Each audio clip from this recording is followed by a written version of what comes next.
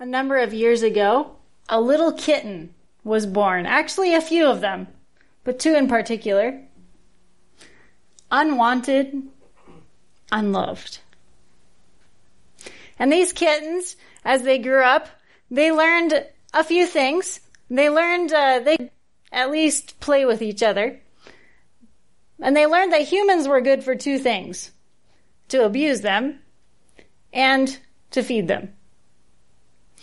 And as they grew up without love, they one day were taken on a trip way out to the middle of nowhere and dropped off in the woods. All alone. Two little kittens. One of them, little Marble, was a runt of the litter. She was about probably a quarter the size of her big brother, a tomcat. And as they got out in the woods, well, he decided that he was big enough to go and hunt for himself, and he could fend for himself, and he would be just fine. And there she was, all alone in the woods, by herself. Well, she was, as I said, the runt of the litter, very clumsy, had no coordination at all whatsoever, and there was no way she could catch a thing. And she was starving. So she went to the only place she knew she could find food. The home of humans. But yet at the same time, all she could think about was the abuse that she had received by humans. And so she sat about 5 feet outside the door and began to meow. And when nothing came to that door, she started meowing around to all the windows and all the doors, all the way around the house, until the humans inside heard what was going on and came out to investigate. Little Marble was terrified of humans, but yet at the same time she was so hungry. She wanted to eat and she wanted food, but she was terrified to get more than 5 feet close to any human being. And so she would just sit there 5 feet away, looking expectantly, purring, and meowing for food. The poor thing was nothing but a little sack of bones, basically, covered in fleas. So between every meow was another stop to itch and scratch and then back to the waiting for food. Well, of course, this was my house that she ended up at. And the interesting thing is, if you follow the life of that tomcat was a very big cat, became a very big, beautiful tomcat, orange tabby, and became the terror of the neighborhood. He hated all human beings, hated all other animals and all other creatures, and did absolutely everything in his power to make sure that everything in the neighborhood was miserable, including every person's cat and dog. Marble, on the other hand, I put this dish out of food and a dish of water, and I sat down next to it. Well, that was a problem. Because now the dish of food was 3 inches from me, and she didn't want to be more than 5 feet from me. But eventually hunger won out, and so she managed to creep her way up to the other side of the dish opposite of where I was sitting. And she began to eat. And she'd drink, and she'd eat, and she'd drink, and she was just starving. And then I put my hand on her food dish. Well, she went back to 5 feet away. That was just way too close. There's absolutely no way that she was going to get near my finger while she was eating. I mean, after all, humans are abusive, right? But who is me? I am a cat lover. I've raised over 30 cats in my life. I love cats. And all I wanted to do was to let little Marble know that I loved her. I wanted her to experience that love herself. I wanted her to be able to trust me. But I knew it was going to take time. And so I sat several hours out there as finally she got used to my hand being on the food dish and then my finger touching her nose while she ate. Ooh, that was a big scare. She went more than 5 feet that time. And it was quite a long time before she had the courage to even come close to that food dish again. I mean, a human actually touched her. But within a couple hours, I was finally able to pick her up for the very first time and put flea medication on her immediately because she was crawling. And as the weeks went by, as the months went by, as the years have gone by, if you come to our house, you will be greeted by Marble. First thing she does is jump on the hood of my car and climb up the windshield and meow at me. She's my little shadow, and her favorite place to be is 5 feet away from me. That's never changed. She loves me. She knows I love her. She knows I feed her. She knows I take care of her. She knows I'll protect her. But if I try to pick her up, no. She's not going to have it. Unless she knows that I'm going to carry her to the shed to feed her, that's the only reason she'll let me pick her up. And if it's not for that reason, she's gone. If I try to put her on my lap, I have to pin her down to my lap and hold this struggling, writhing creature until I let go and she's gone like a streak of lightning. She's like what? How old is she now? 7 years old? Has never learned to experience love. But I think people are a little like that sometimes. As people, we have been abused. All of us have. Because we have a devil who's out there to make sure that every single one of us experiences it in some way or form, whether it be emotional or physical or spiritual or whatever it is, all of us have been abused. And he knows that if he can do that to us, he can make sure that we think of God as our abuser. That becomes our picture of God. Marble's picture of me, even though in theory she knows I love her, in theory she knows I take care of her, her picture of me is still an abusive human. And it always will be till the day she dies. Because she will never accept the fact that she can fully trust. But what about us? Have we accepted the fact that we can fully trust God? Have we accepted the fact that he really does love us? Besides the fact we know in theory that he loves us, right? I'll continue more with that in a minute. A couple weeks ago, a friend of mine sent me a little phrase, just a little quote, you might say. And I'm going to write it here for you. I found it very interesting. It says, "The secret to loving is living loved." The secret to loving is living loved. And the next sentence goes, "This is the first forgotten step in relationships." Think about that for a minute. The secret to loving is living loved. So if we want to be loving Christians, are we living loved? Or are we like Marble, living scared? So I have a friend. I have a number of friends, as you know. You meet a lot of them. They come here to visit. But a lot of young people like to come to Daniel and I with questions about relationships. And so, since this is kind of on that subject, I have a number of friends that I sent that quote to and said, "Hey, what do you think?" Well, one of them responded, "I don't understand. What does that mean?"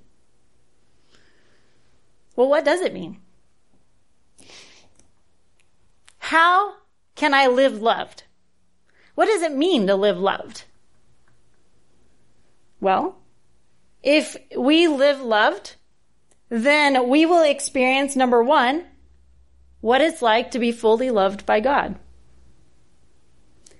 if we live loved, we will allow our family to love and accept us. And if we live loved, we will allow our friends and church members to love and accept us.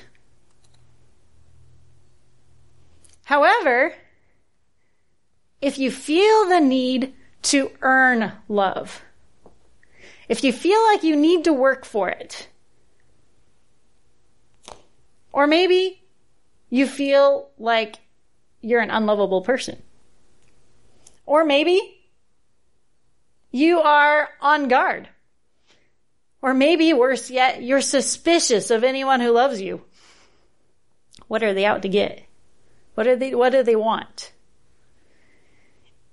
If any of this is you, then you have not experienced love.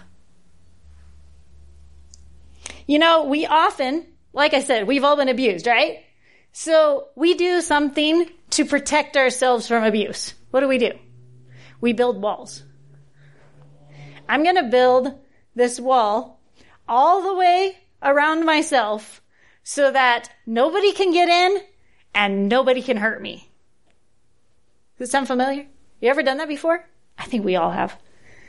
But as long as I build this wall tight enough and make sure there's no cracks and no windows, nobody can ever hurt me and I'll be safe. But the bigger the wall, the less we feel loved. The more isolated we feel, the more we feel like we don't belong, like we're not part of even our own family. Do we build walls to protect ourselves from God? Do we really let God love us? So do we really experience God's love? If the first step to loving God or loving anyone is experiencing God's love for yourself, how many of us qualify?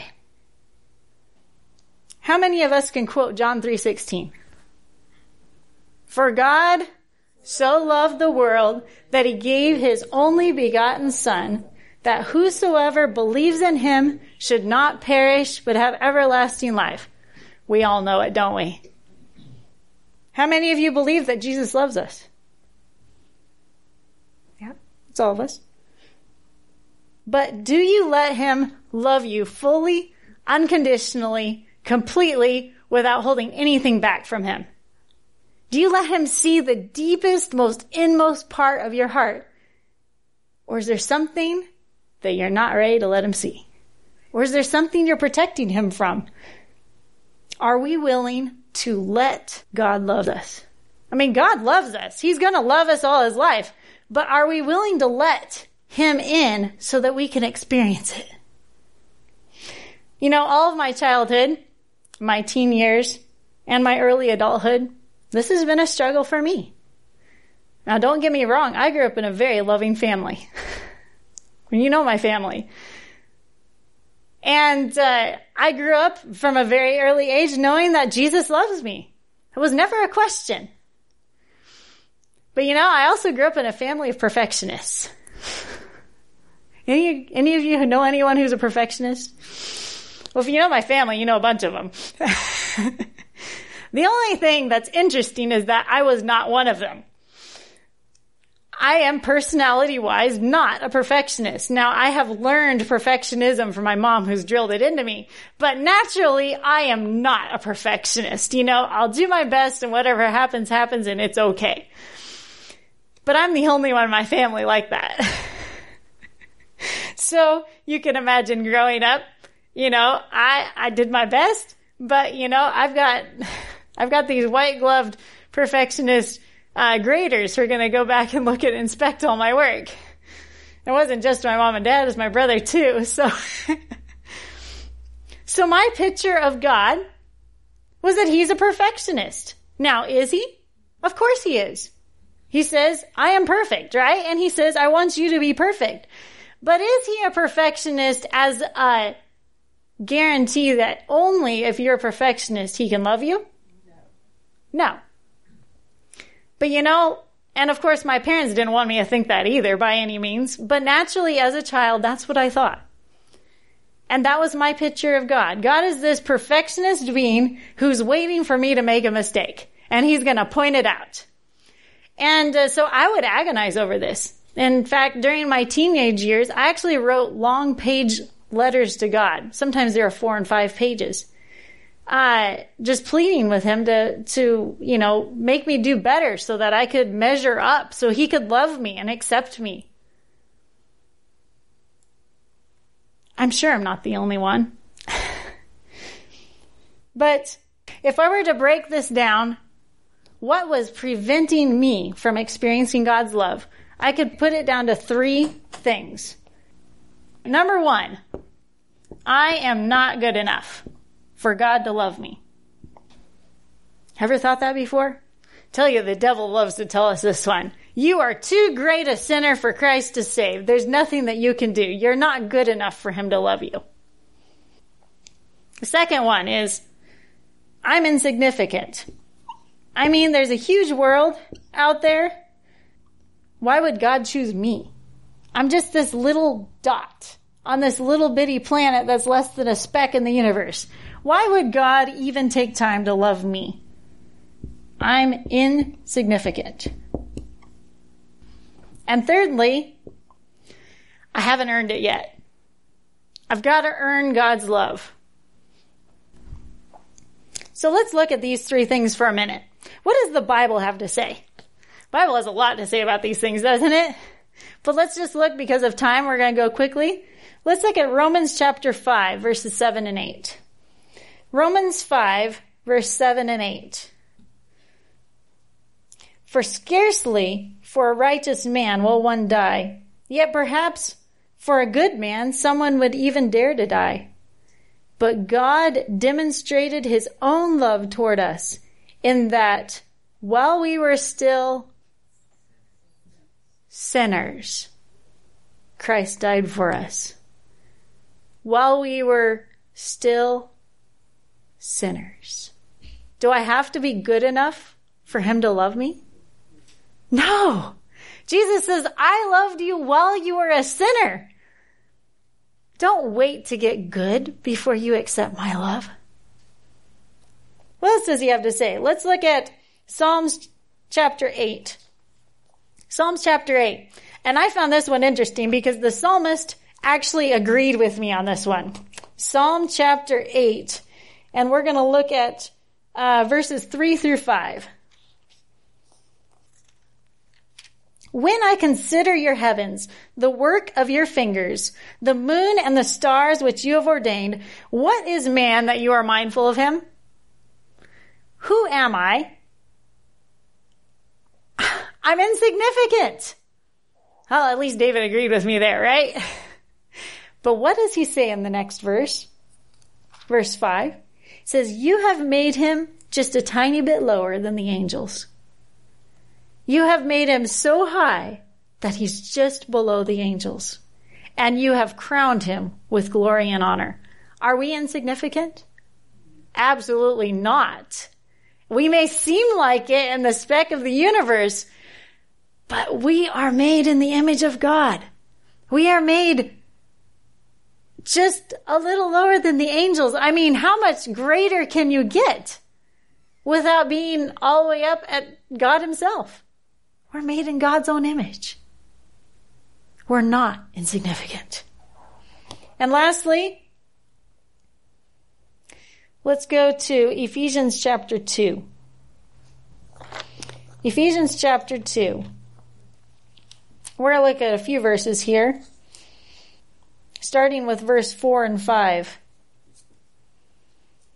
But God, who is rich in mercy, because of his great love with which he loved us, even when we were dead in trespasses, he made us alive together with Christ, for by grace you have been saved. And then go on to verse 8. For by grace you have been saved through faith, and that not of yourselves. It is the gift of God, not of works, lest anyone should boast.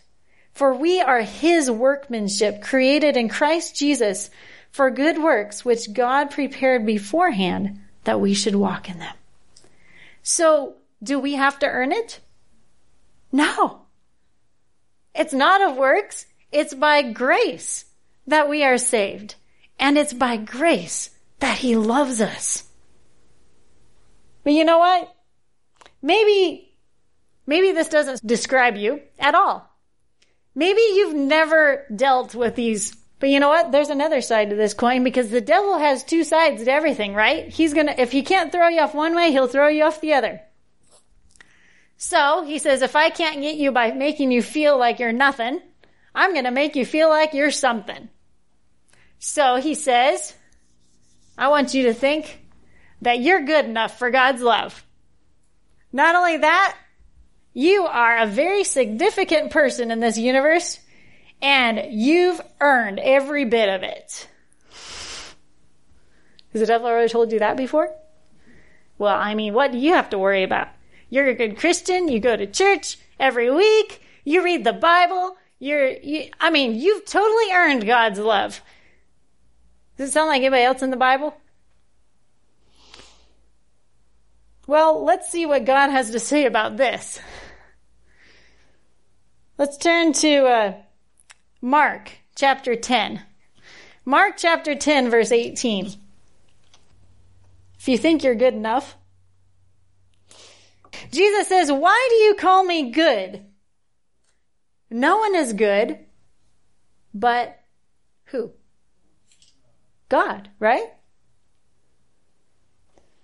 Well, okay, so maybe we're not good enough.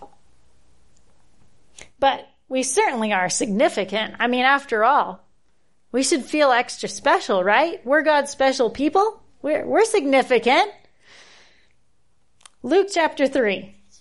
Somebody else in the New Testament also felt pretty significant. Luke chapter 3, we find out who they were.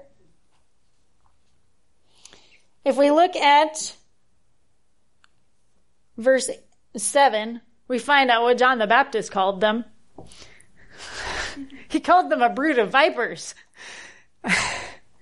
These were the Pharisees and Sadducees, right? They came to John the Baptist because they felt like they were significant, and because they wanted to keep their significant influence with the people, therefore they were going to confess their sins to John and be baptized and be more significant after that. Well, John saw through this. And what does he tell them in verse 8? He says, therefore, bear fruits worthy of repentance. Do not say to yourselves, I'm going to add 2 words. I'm significant because I have Abraham for my father. For I say to you that God is able to raise up children to Abraham from even the stones. You know, we might say we're pretty significant because we're Seventh-day Adventists. Or I'm pretty significant because I'm a Christian. I read my Bible. But let me tell you, God can make Christians out of stones just as easily as he could make children of Abraham out of stones. If we refuse to do the work that God has asked us to do, he can find someone else. We're dispensable. Let's look at one more. Isaiah 64, verse 6. I'm sure you can quote this one from memory. Isaiah 64, verse 6. I earned it. How well can we earn it? What does the Bible say? But we are all like an unclean thing, and all of our righteousness, all of my earnings, are like filthy rags. Well, okay, maybe I didn't earn it very well. Let's go to one more passage. Luke chapter 15.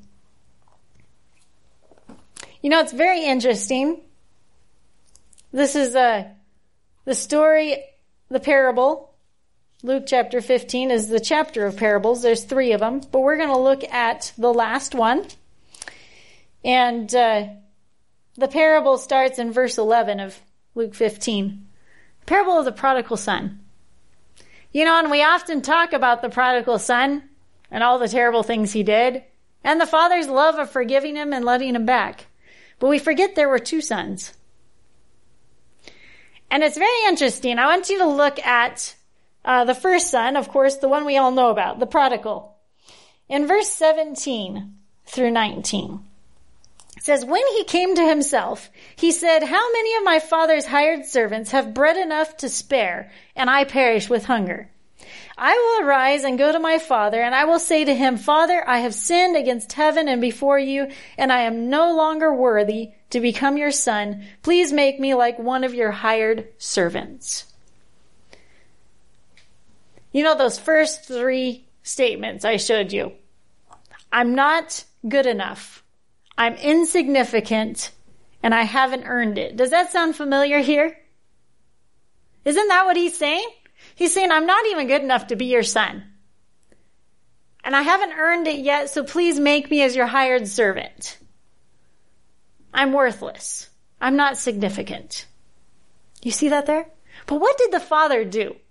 He went and he didn't even give a chance for his son to even finish his statement. He gave him the best robe. He ran down the road to meet him. He gave him an embrace. He put clean clothes on him and threw a major giant party and celebration to welcome his son back home, not as a servant. And he said, son, I want you to experience what my love is really like. What about the other son? Let's skip over to verse 28. Of course, the son has heard about all that's going on, and he's discovered that his brother's gone back home and his father's thrown a party. And he's upset. He says he was angry and he would not go in. So his father came out and pleaded with him. And he answered his father and said, Lo, these many years I have been serving you. I have never transgressed your commandment at every time, and you have never made me a young goat that I might make merry with my friends. But as soon as this son of yours came back, who has devoured all your livelihood with harlots, you killed a fat calf for him. And the father answered and said, Son, you don't understand my love. All that I have is yours. You've always been with me. It was right that we should make merry and be glad, for your brother was dead and now is alive, was lost and found. What does that sound like to you? Does that sound like these three right here? What did he say? He said, I earned it, didn't I? I mean, I've slaved for you for how many years? I didn't go off and steal all your wealth. I'm a good guy. I mean, listen, he went to the harlots. Didn't you see that? I'm good enough. And I'm significant because I'm the oldest son.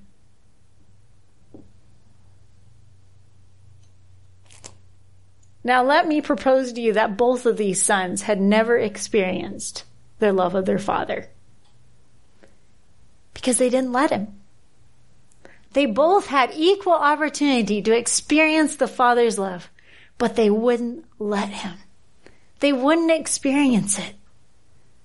And it was there waiting for them the whole time. So which brother are you? I'm sure you're one of them.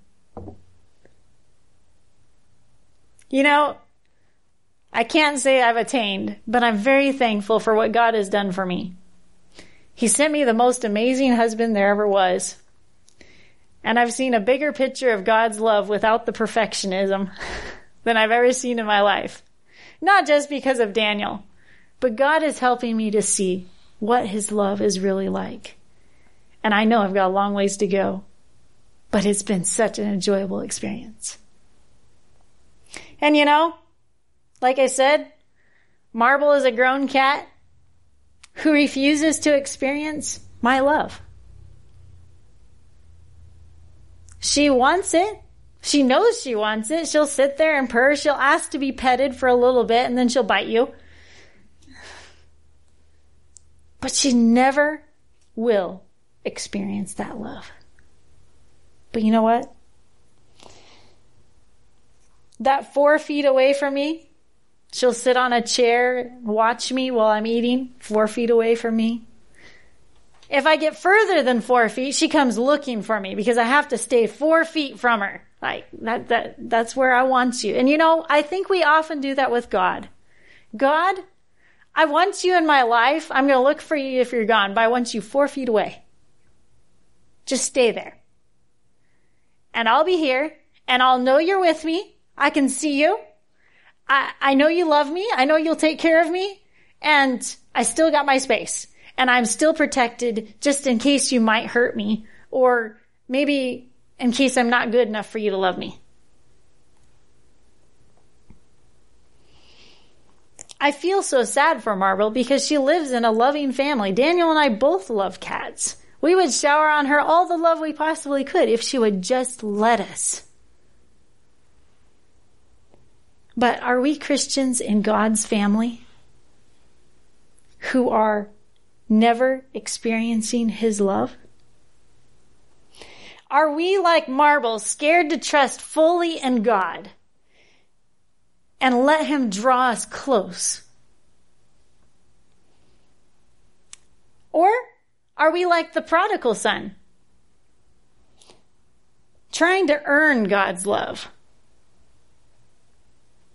Or are we like the older brother, smugly sure of salvation, but missing out entirely on the loving relationship with our Heavenly Father?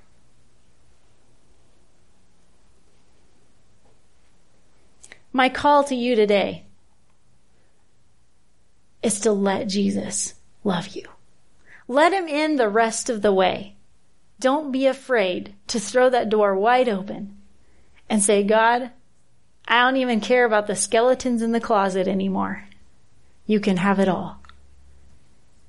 And I want to experience your love. Ephesians chapter 3 gives a beautiful description of the kind of love that God wants to have with us. Ephesians chapter 3, verses 17 through 19. That Christ may dwell in your hearts, not 4 feet away, inside. That Christ may dwell in your hearts through faith. That's you being rooted and grounded in his love, may be able to comprehend with all the saints what is the width, the length, the depth, and the height of the love of Christ. To know the love of Christ, which passes knowledge, that you might be filled with all the fullness of God. Is this what you want? Is this your heart's desire? To know the love of Christ, how deep it is, how wide it is, how tall it is, to experience it fully. Father, we really do want to experience your love. We're sorry for how we have blocked you from loving us, how we've prevented you from coming into our hearts and experiencing your love fully. Lord, we want you now. We lay everything before you. Open the door. Please come in. Change us so that we can experience your love, both here on earth and throughout eternity in heaven with you. We thank you in Jesus' name. Amen.